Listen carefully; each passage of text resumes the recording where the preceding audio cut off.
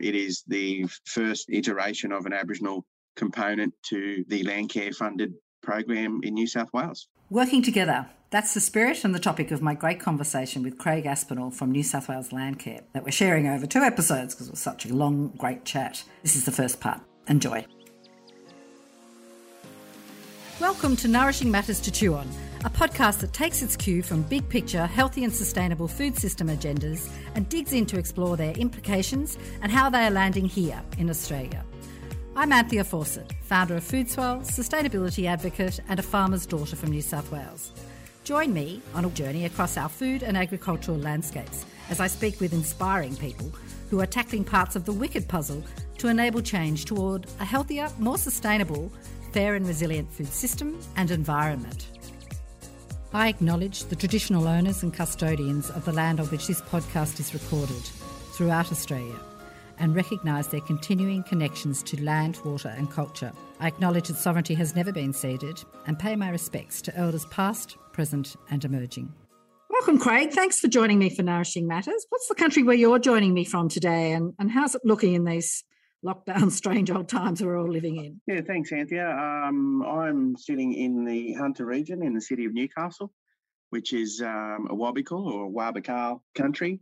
And I'd also like to acknowledge my traditional owners and elders and knowledge holders and any Aboriginal people who may be listening today. Thank you for that. I thought I might lead in with a quote from someone who, perhaps like you, was quite a visionary for healing country and for people coming together to work together to do that.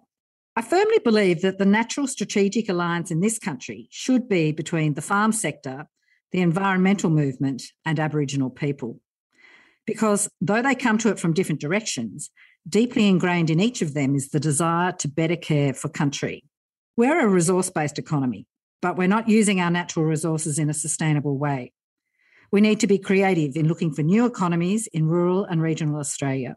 Some farmers say might be paid for ecosystem services to manage country. Aboriginal people could be contracted to protect their traditional country and to preserve its cultural heritage. There may be other possibilities, carbon sinks, emission trading, or ecotourism and cultural tourism. As we undertake that task and look at those issues, we need to understand that we're dealing with social restructure in rural and regional areas, as well as economic adjustment. This is where relationships are critical, and especially power relationships between various groups.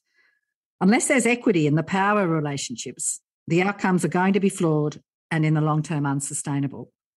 That's an abridged quote from Rick Farley from an address he delivered in 2005. He was a visionary man. He was the chief executive of the National Farmers Federation from 1988 to 1995. He was a fierce advocate for Indigenous rights and who, with Philip Toyne from the Australian Conservation Foundation, successfully encouraged the Hawke government to commit to formally support the Landcare movement. Landcare then became a national program in 1989 with bipartisan support for the Decade of Landcare plan, bringing farmers and conservationists together as never before. It's taken a while. The desire to come together to better care for and heal country is something that many Australians are yearning for, whether via popular support for the Uluru Statement from the Heart or through the thousands of community-based and voluntary programs such as those that are run as part of Landcare and the broader natural resource management movement across the country. I'm speaking with Craig Aspinall, who is an Aboriginal man from the Biripi Nation on the lower north coast of New South Wales, who has devoted his private and working life to the natural and cultural values associated with land and sea country. He's been a director of Ocean Watch since 2005 and is passionate about the work that Ocean Watch does. It's one of the 56 NRM regions in Australia, but it is the only marine-focused natural resource management organisation responsible for enhancing fish habitats and the marine environment. What we do on the land has a huge impact on the health of our oceans and marine biodiversity. And in this episode, I'm speaking with Craig about his work as the New South Wales Community Landcare Aboriginal Engagement Officer with New South Wales Landcare and the exciting and really important Working Together Aboriginal Communities Engagement program that he leads. Craig, you spoke at the recent Landcare Australia National Conference about the Working Together program. And the title of your talk was, I really liked it, was Breaking the Barriers Between Landcare in New South Wales and First Nations Peoples, Recognition, Value, Collaboration. Let's dive in from there. Can you tell me about what the Working Together program broadly is and how it came about? Yeah, certainly. The Working Together program has been renamed from its original title being the Aboriginal Communities Engagement Program component of the New South Wales Landcare Program 2019 to 2023. Bit of a mouthful. So thankfully, we've got a nice trendy name for it, but essentially it is the first iteration of an Aboriginal component to the Landcare funded program in New South Wales. And how did it come about? Look, a lot of work was done behind the scenes before I've commenced in the role. The Landcare movement making some pretty strong representations to government from the previous 4-year program, which was called the Local Landcare Coordinator Initiative, where a range of positions across New South Wales were funded by government over 4 years to establish landcare coordinators to help facilitate all things landcare throughout New South Wales and help build the capacity of local groups, join people together, facilitate engagement, and obviously, run projects and things like that. So this new program, towards the end of the previous program, a business case was made for an Aboriginal component of any new program that was funded by the government. And yeah, that's where we ended up with today. So the Landcare program being $22.4 million investment accounts for 84 coordinators across New South Wales, 12 regional coordinators. The rest of them are local coordinators across the state. And $1 million was contributed towards an Aboriginal program to get it going. And the remit on it was pretty broad. And thankfully, to their credit, the people who were responsible for delivering or preparing the first strategic plans and implementation plans didn't try and dictate too much about what that program would achieve. So the first deliverables were essentially to put an officer on board and then establish a steering committee and maintain a bit of a database, with the key result being improved collaboration between landcare groups and Aboriginal people, or the flip side being reducing barriers between Aboriginal people and landcare people collaborating. So really quite a broad brush, a broad remit, which has actually been a breath of fresh air, because so many times as an Aboriginal person in many roles I've had over the years, you come into a very defined, rigid portfolio as an Aboriginal employee to say, yes, you will deliver X, Y, and Z, and here's your limitations. So it was really refreshing to come into a role that I could make my own. Yeah. The importance is having the right person on the job who can be quite objective and draw on their own knowledge and experience, but not find favour with any particular area of New South Wales or any particular group, which has occurred in the past. Naturally, people want to look after their own mob and their own crew, but being in a statewide position, I've really had to take a very measured approach to try and assist everyone across New South Wales that I can. Yeah, really helicopter and quite strategic and big picture, which is really exciting. Yeah. Yeah, so the Working Together moniker came out of a steering committee meeting where we thought we need to brand this up a bit better. And that was one of my first strategies. So in terms of the program, there were a range of source documents and there were a range of workshops that involved Aboriginal people who went before me. And it's important that I acknowledge their efforts and their work. There was a workshop in Albury, and there was also a workshop in Dubbo. And it's people like Jeanette Crew and David Crew, who've Aboriginal people from down the Murray region who've been involved in landcare for many years before this program came up, and were strong advocates for it to be funded and delivered. So I pay my respects to those fellas. But yeah, out of all those source documents, I sought to package it up into themes, or I just sort of saw what they wanted. Here's the recommendations from the Aboriginal people. Here's the recommendations from some landcare people. Here's some recommendations from the overarching strategic documents and what their outcomes are. Package it all up, put it together into an action plan. So I end up landing on 5 key themes. And those themes... Yeah, I was going to ask you that. Yeah, and those themes are recognition, Aboriginal recognition, Aboriginal representation and inclusion, relationships and collaboration. I think that's a no-brainer, that one. Awareness and education, and then resourcing. Because I guess, Craig, historically there have been numerous and many barriers to Aboriginal people perhaps feeling welcome or able to get involved in landcare. Would you like to comment on that? Yeah, well, look, you're absolutely right. And this is long overdue. And I am proud to say that Landcare New South Wales as an organisation in its strategic plan, Landcare New South Wales being one of the two partners in the Landcare program, the other one being Local Land Services, the state government agency. Really, for Landcare across the country, what New South Wales Landcare is doing is pretty groundbreaking and is a bit of a first, isn't it? Yes. And I am proud of Landcare New South Wales' statement in its strategic plan that says that we acknowledge the original inhabitants of this country, being the First Nations people, as being the original land carers. So narrative I've been working to flip anytime I chat with someone is that, because it was mentioned to me that we want to get more Aboriginal people involved in Landcare and joining Landcare. And I said, oh, hang on a second. Isn't it that you want more Landcare people to be involved in Aboriginal Landcare? Because we are the original land carers. So you need to flip that mindset around a little bit and see it from a different perspective. So yeah, you're absolutely right. It's a groundbreaking initiative.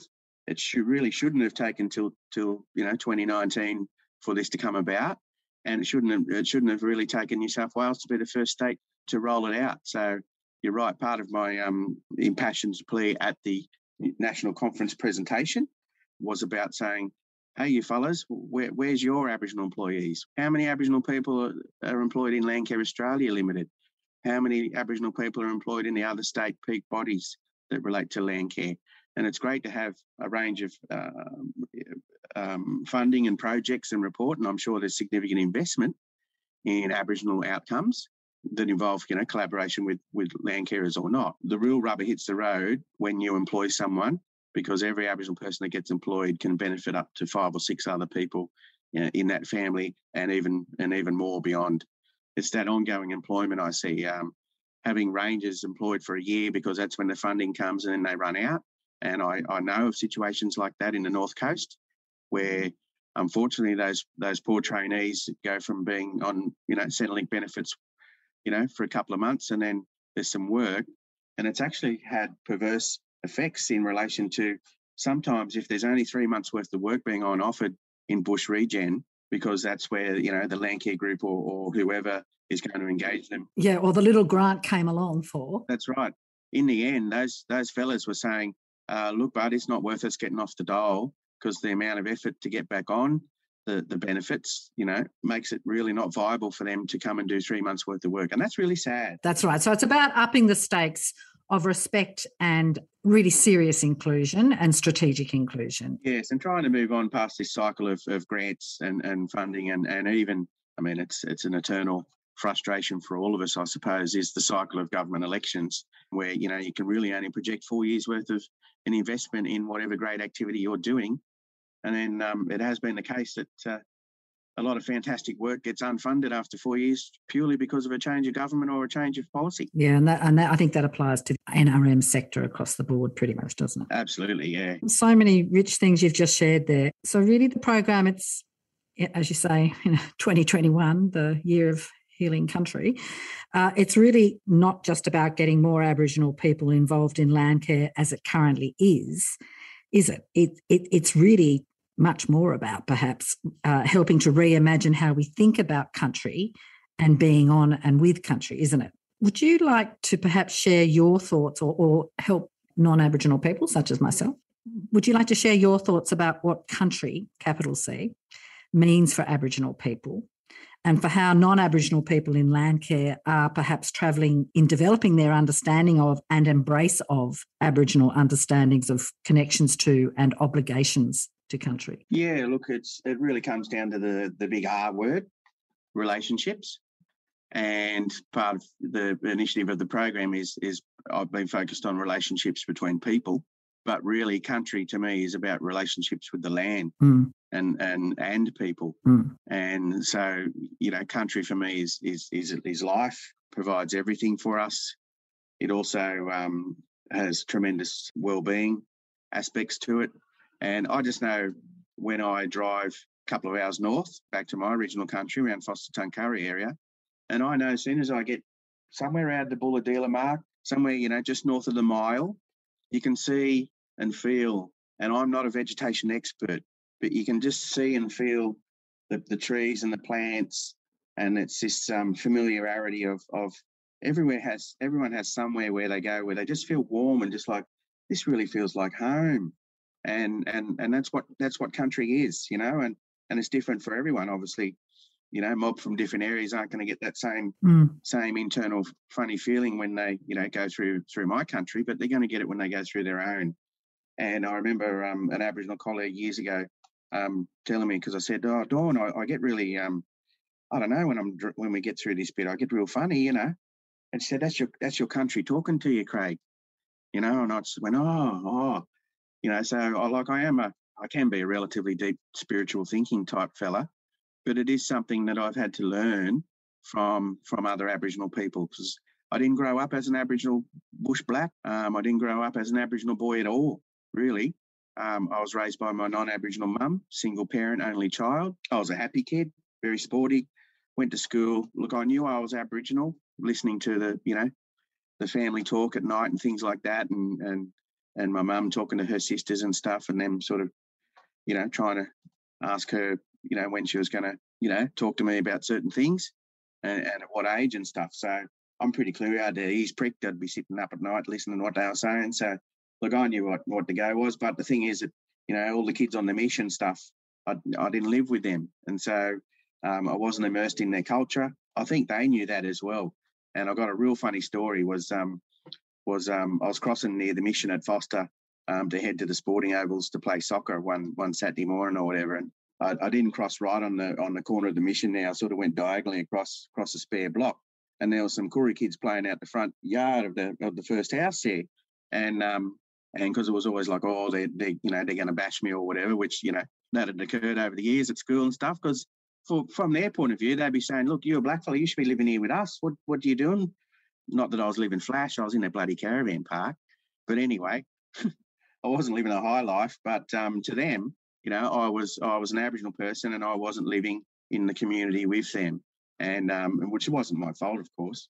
But I was aware of that, so I was in a little bit of an avoidance mode. Anyway, I started crossing this spare paddock, and they started chucking rocks at me, and I thought, would you a bit scary, So I'm hoofing up the steps a little bit faster. So I must have got at least, I don't know, flashing back now, it's a bit like when you catch a fish and it was only 6 inches long and ends up 12 foot long when you tell a story 20 years later.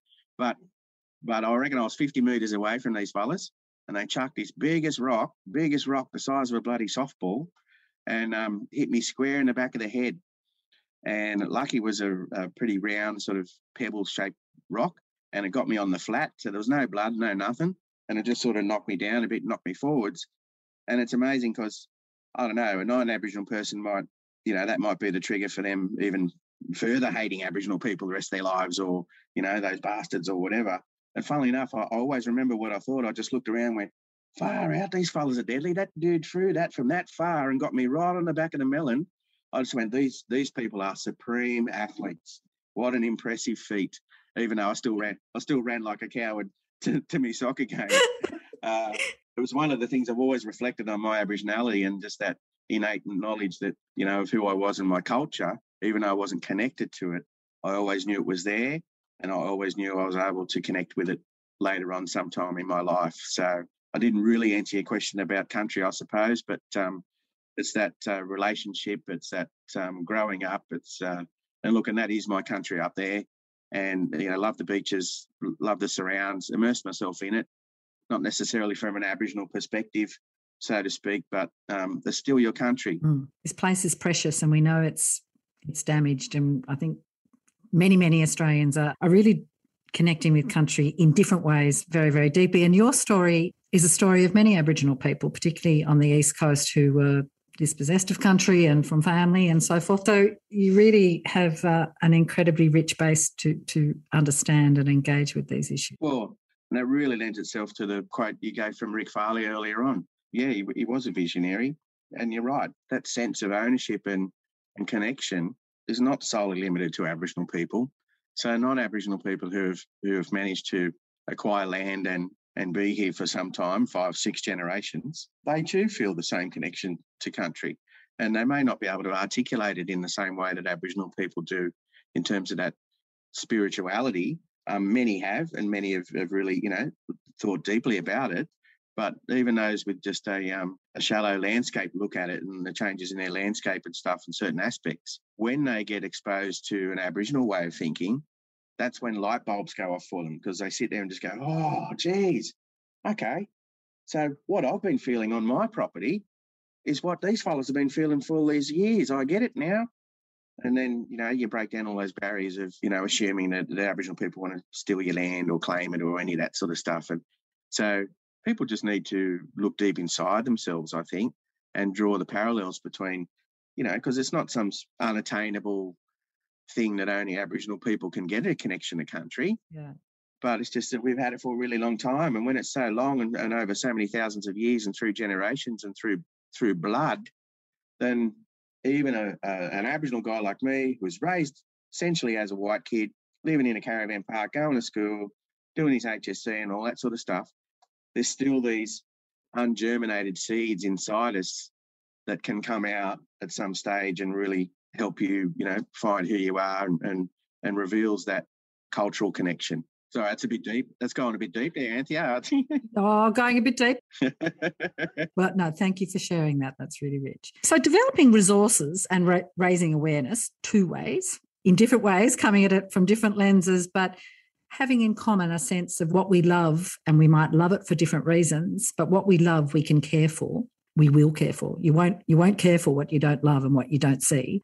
It all sounds pretty key to building people's confidence to get to know each other better, more comfortably, and to work together with respect. And the Aboriginal protocol guidelines you've developed as part of the program so far are really powerful to help with that. And the Working Together Small Grants program also looks really key as a tool, if you like, that you've developed to give people the confidence to connect and just get on with the conversations, really. But before we speak about the protocols and the grants program further, perhaps we could step back a little bit, and I might ask you to comment on perhaps some of the sort of taken for granted things about Landcare that are perhaps a part of the culture or the structure of the way it's worked that can pose challenges but can also be opportunities for change. And I'm thinking of things like, about volunteering, for example. That's quite a specific sort of thing that some people can do more easily than others, isn't it? Would you like to talk about your observations about Landcare in terms of its culture and how it operates that are pretty key to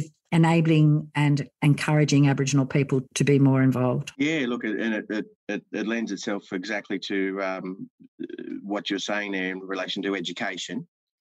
But all credit to my program manager shortly after I commenced in the role, was highlighting to me. I mean, I'd always known that Landcare was a very much grassroots, volunteer-driven organisation with only a few people in paid roles to help coordinate, to herd the folks to go plant a few trees on the weekend was pretty much, how I'd understood it.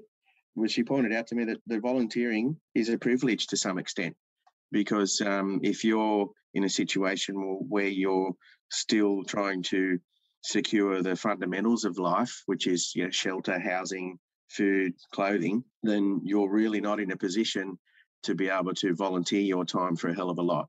You're absolutely right. That lends itself to me trying to educate the Landcare community. And look, I've been really one of the most refreshing components of coming into this role is the appetite and support and interest there is throughout the Landcare network of New South Wales in engaging with Aboriginal people, acknowledging and bringing them along for the journey as well that they're going on, because they see that this is a massive gap that was missing. This Landcare work is fantastic, but it's missing a key component by not bringing our First Nations people along, those activities and that journey as well. So you're right. One of my first tips was, and I guess I'm moving into the protocols and grants, but there's been tremendous interest and appetite for Aboriginal engagement. However, a tremendous lack of confidence in understanding and knowing how to do that. And that confidence is pretty much, that lack of confidence is driven by a fear of offending people. And I've delivered a lot of cultural awareness sessions to groups, classroom style, which is I'm an old maths teacher and old university academic. So standing out the front of a group of people and talking's never been a problem. But getting in the bush and... I hadn't noticed that, Craig. Yeah, but getting in the bush and talking about scar trees and stuff, obviously based on the upbringing I described isn't something that I would consider myself qualified for. And we've got heaps of our mob who are. So my skills are in where I am, but at the same time, educating people and just pointing out the parallels and the equivalence to things in their lives and their society. It's really, nothing is that much of a shock, but it seems to them, it seems unattainable. It seems I don't know where to start. I don't want to upset people. I don't want to offend those people. And that's coming from a position of respect and concern for the past. That Absolutely. I expected that Landcare, one person's Landcare is planting a tree, and another person's Landcare is killing feral pigs or getting better productivity out of their patch of land to grow better crops or make more money. And it's fair to say that notion of fear of Aboriginal people claiming their land or something like that, I think we've moved on from that now. Yeah, that's good. The Land Rights Act was 1983. The Native Title Act was 1991. So they're the relative state and national pieces of legislation that relate to land rights to some extent and rights to access land. And I think we've seen over the past 30 or 40 years, the sky hasn't fallen down. Johnny Howard's map of showing all the big shaded areas of Australia that were going to get taken over by Aboriginal people from the WIC decision or the native title legislation was downright fear-mongering, because we've shown that, no, in actual fact, Aboriginal people's lot in life hasn't really changed a hell of a lot from that legislation. We were able to access some pieces of land, but in terms of closing the gap, closing the gap didn't exist then. But we've still got issues. So whilst that was, seen as a way to assist Aboriginal people to move through those disadvantaged status indicators, not a hell of a lot has changed. But at the same time, that should provide some relief to landholders that, hey, we're not coming here to steal your land and we can't by legislation. So I think a lot of those barriers have been broken down, and that's been the most refreshing thing, is that the interest and appetite right across New South Wales from east to west has been awesome. But at the same time, the way people are conducting themselves when dealing with Aboriginal people needs some education. And that's why I developed those protocols sheets and the guidelines. And we'll get to those. Quickly commenting on what you've just said, which is pretty amazing. Like, it is about volunteering. And so recognising that is a privilege in terms of time and resources. So structuring whatever it is you might do with absolute input and sensitivity to what time and when and how people can make time is really key to culturally sensitive, well-designed projects together. And also what you just touched on then about, traditionally Landcare has been a fairly conservative organisation because it's often been associated with land owners on farms and, bush corridors on farms and things like that. And as you've just said, how Aboriginal people relate to land isn't necessarily about ownership. It's about rights of access and stewardship and custodianship and so forth. And a couple of decades on, there's now a greater body of residual trust or better trust and understanding, knowing that you can come together without it being some sort of questions of ownership in a sort of Western sense. Is that sort of what you're saying? Yeah. And look, it lends itself to the purpose of the Land Rights Act, which I always pointed out when I was delivering cultural awareness training, was that people think, they went, oh, it's such a shame. They got this land grant for this patch of land and then they went and sold it to a developer. And we thought they'd want to keep that land for conservation purposes. And you need to realise that the purpose of the Land Rights Act in New South Wales of 1983 was to recognise dispossession of land as a key economic asset. Yes, as in everyone else has managed to build wealth in Australia for themselves and for the country via land ownership, and yet Aboriginal people got left behind on that building of wealth and improving their standard of living. If they, obviously Aboriginal people value special places and value country, but at the same time, it is the kangaroo that's on the dollar coin that we hunt now, because that's what puts food on the table. So, not many of us are out with spears spearing kangaroos to make a feed anymore. Some are, but plenty of us aren't. You got to get a job. You need money. You need cash. You got bread and milk. We're not making damper in the rocks and stuff many places anymore. We go down the shops just like everyone else, and you need money and you need food on the table. So that dispossession, through the Land Rights Act has led to some, through the Land Council system, some have been able to turn that into some revenue and then use that revenue for community purposes such as housing and culture, and employing guys to manage other patches of country that they may own. We're all in the 21st century, different ways to steward and care for country.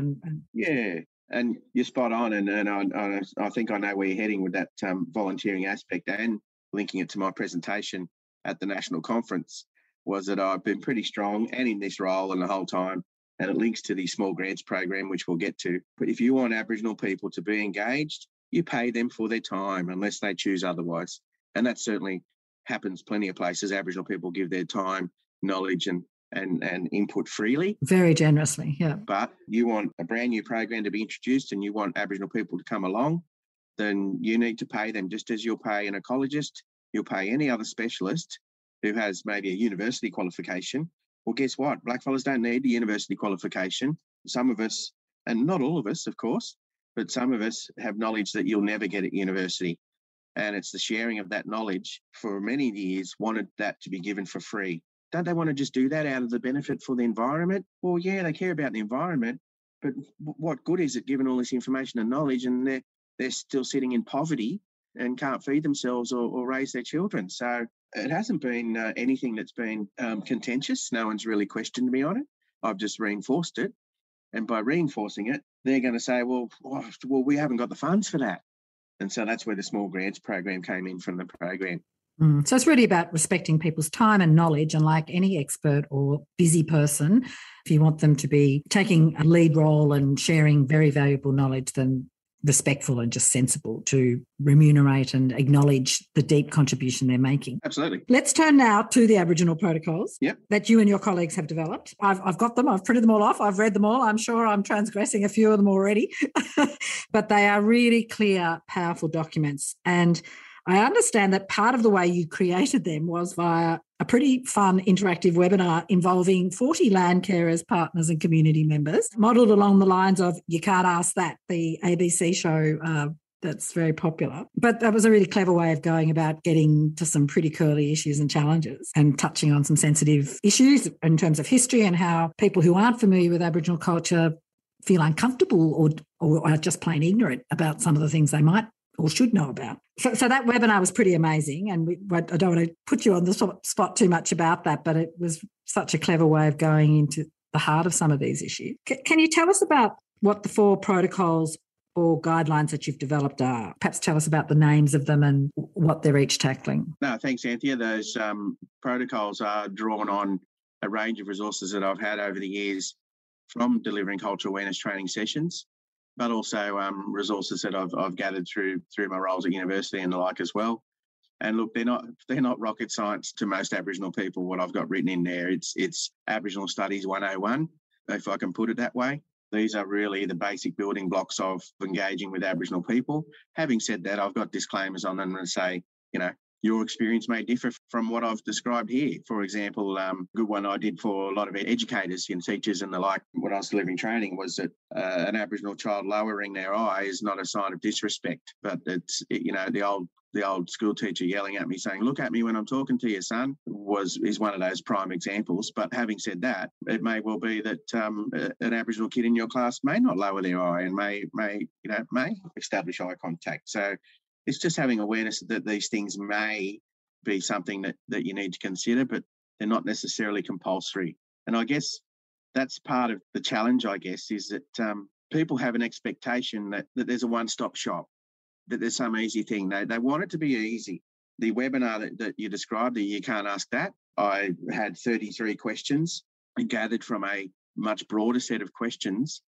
We did a similar type of activity for a NAIDOC Week event when I was in the public service, in a New South Wales public service. So those 33 questions were gathered from around 150 questions that were done via live stream anonymously.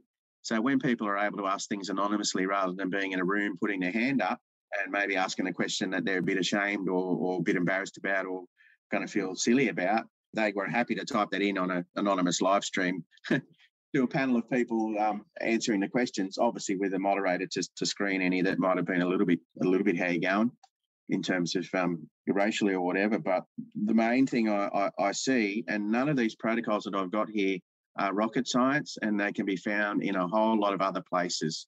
So even the ones about, one of them's welcome to country and acknowledgement of country, that's your fundamental thing. Out at our Dubbo gathering we just had in June, which was a gathering for the Landcare program participants. So we had around 130 people from right across New South Wales come to that gathering for the Landcare program. So not necessarily your grassroots people or your landholders. These are the people who are in the paid coordinator positions for the funded program I mentioned at the start. And I did a presentation there which used a film, I guess, from a fellow at University of Wollongong, where Jade Kennedy at the University of Wollongong does a bit of a 15-minute speech on welcome to country and acknowledgement of country. And the key points of that was that the example he provided, and we see it everywhere we go, you might have a meeting or whatever, and the chair of the meeting will say, all right, just like to acknowledge country, it'll acknowledge elders, past, present, emerging, et cetera, et cetera. And then they go, all right, now let's get down to the real business of why we're here today. You know, the acknowledgement is fantastic, but still really missing the point. And Jade's presentation on there really pointed out that it's a call and response situation. Okay, so we do welcome the country, and it's like, you know, we get the Aboriginal guy and we bring you in. We're going to have some guests over. Let's get the Aboriginal fellas and bring them in and do a bit of a dance and a showcase and a welcome, and then let's put them back out in the bush, you know, back out in the backyard again. You're not allowed in the house. Yeah, it's your intent and a bit of research and deep thinking you might have done about the place and the people where you're meeting and with whom you're meeting, and letting that infuse and actually inform how you go about the business. It's the doorway, if you like, to building mutual respect and really seeing and understanding the place, its history and its people in the present. That's how I often think about it. I encourage anyone, it's on YouTube. It's his name is Jade Kennedy. It's a University of Wollongong TEDx presentation, and it really paints a picture perfectly. But the protocols document I put together pretty much it's lifted from Reconciliation Australia, and it's just explaining welcome to country, acknowledgement of country. And even in the state government, we introduced some plastic credit cards. Not an original idea, but there's a few of them happening around the place on lanyards. So in the end, we had about 4,000 New South Wales public sector employees, all with these lanyards that had a sample text of an acknowledgement of country and explaining what it is on the other side. Now, the purpose of it, though, comes with a caveat, because if someone just stands there and pulls up their card and reads the acknowledgement word for word that's there and then starts the meeting, that's really not the purpose. That's that token version I described earlier. So what I try and tell people, and early in the job, I had Landcare coordinators sending me their samples. Craig, does this acknowledgement sound okay? Craig, I want to put one on the bottom of my email. Is this wording all right? And it's like, hey, you fellas, I'm not the guru who says that your wording's correct or incorrect. True purpose of acknowledgement of country is that it comes from the heart, is that it has some meaning to it, that you are understanding the words that you're saying rather than reading them from a card, which any fool can do.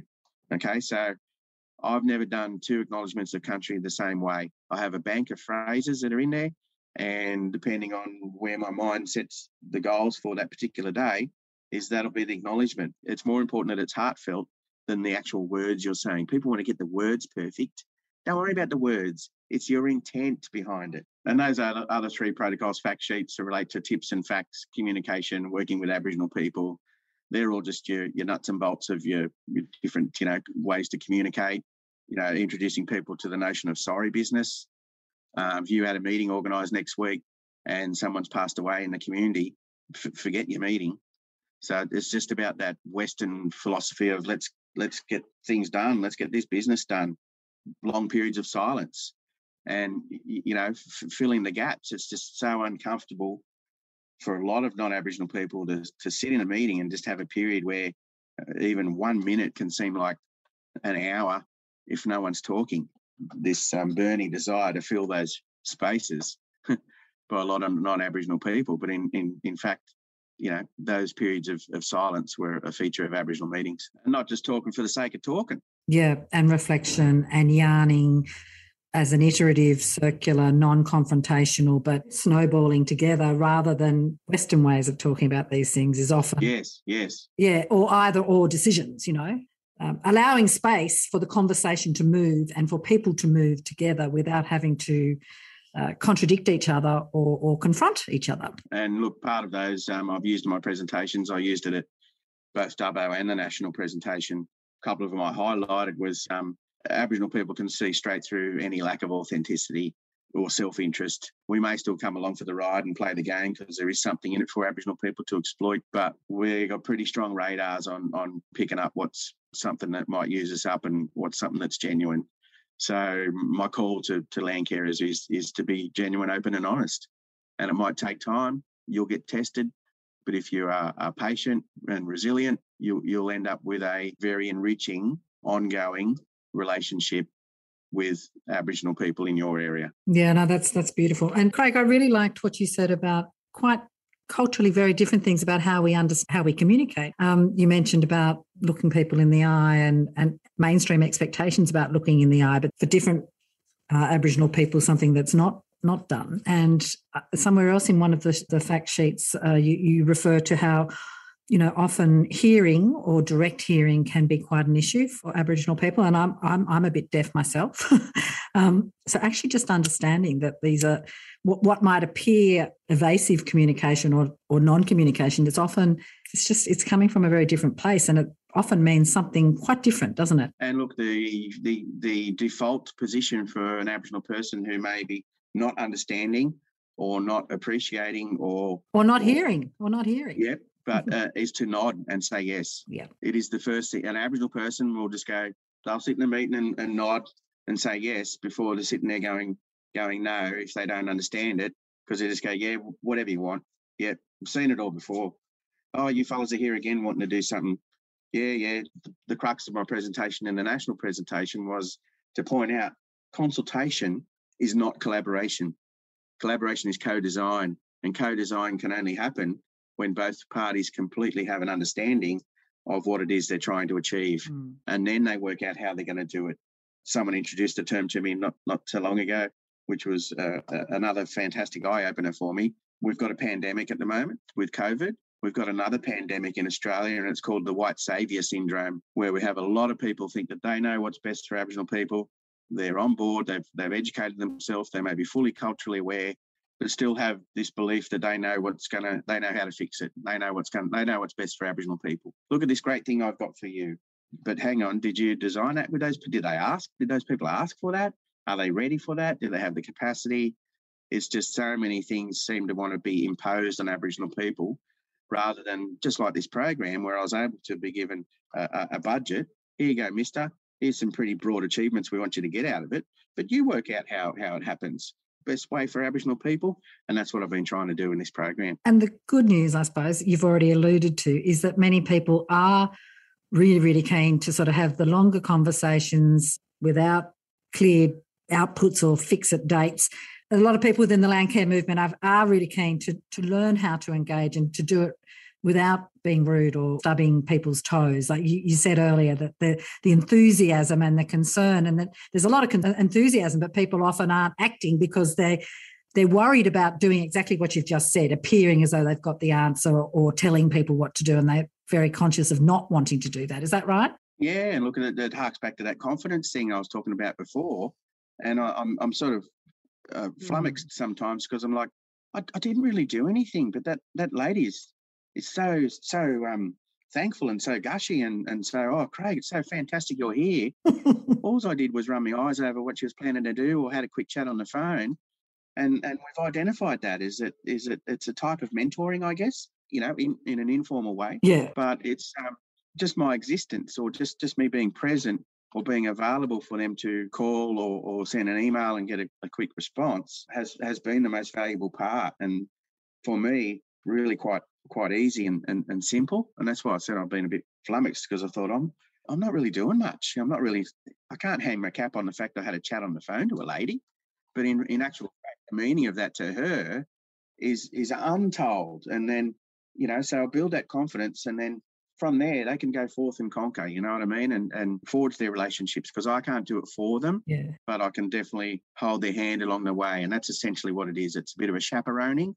I'll chaperone them to the party, and then I leave the party and go chaperone someone else while they're continuing with whatever positive activity they can do. You're really being a bit of a mentor, which is just amazing, which is a pretty good lead into talking about the Working Together Small Grants Program. What's its focus and how's it being taken up and by who? Because it's really about supporting people to take that next step after you've given them some mentoring tips, isn't it? Yeah, well, it's finished now, Anthea. We closed it in April, so we opened it for 6 months, heavily oversubscribed.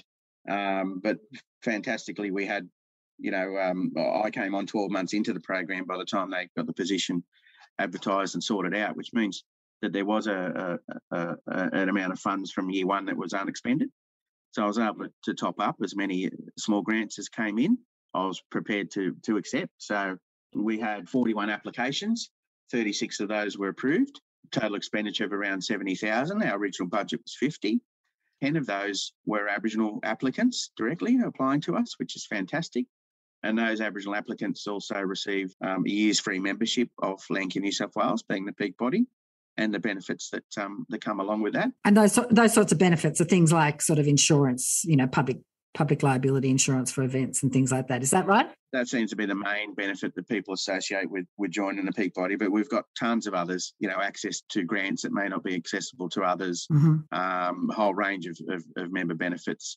Newsletters, keeping up to date, connecting with people. Our member services area has really grown in the last few years, and that's been very deliberate from a Landcare New South Wales point of view, and that was a bit of a carrot as well. Fantastic. Thanks, Craig. This seems a really good place to take a break, so that's what we'll do. So listen in to part 2 of my chat with Craig for more about New South Wales Landcare's Working Together program and how those special small grants have been taken up and for what, and for our really interesting discussion about fire sticks burning that featured at the recent National Landcare Conference. And we also talk about really important connections between Landcare and healthy marine environments. So come back and join us for part 2 in a week or two.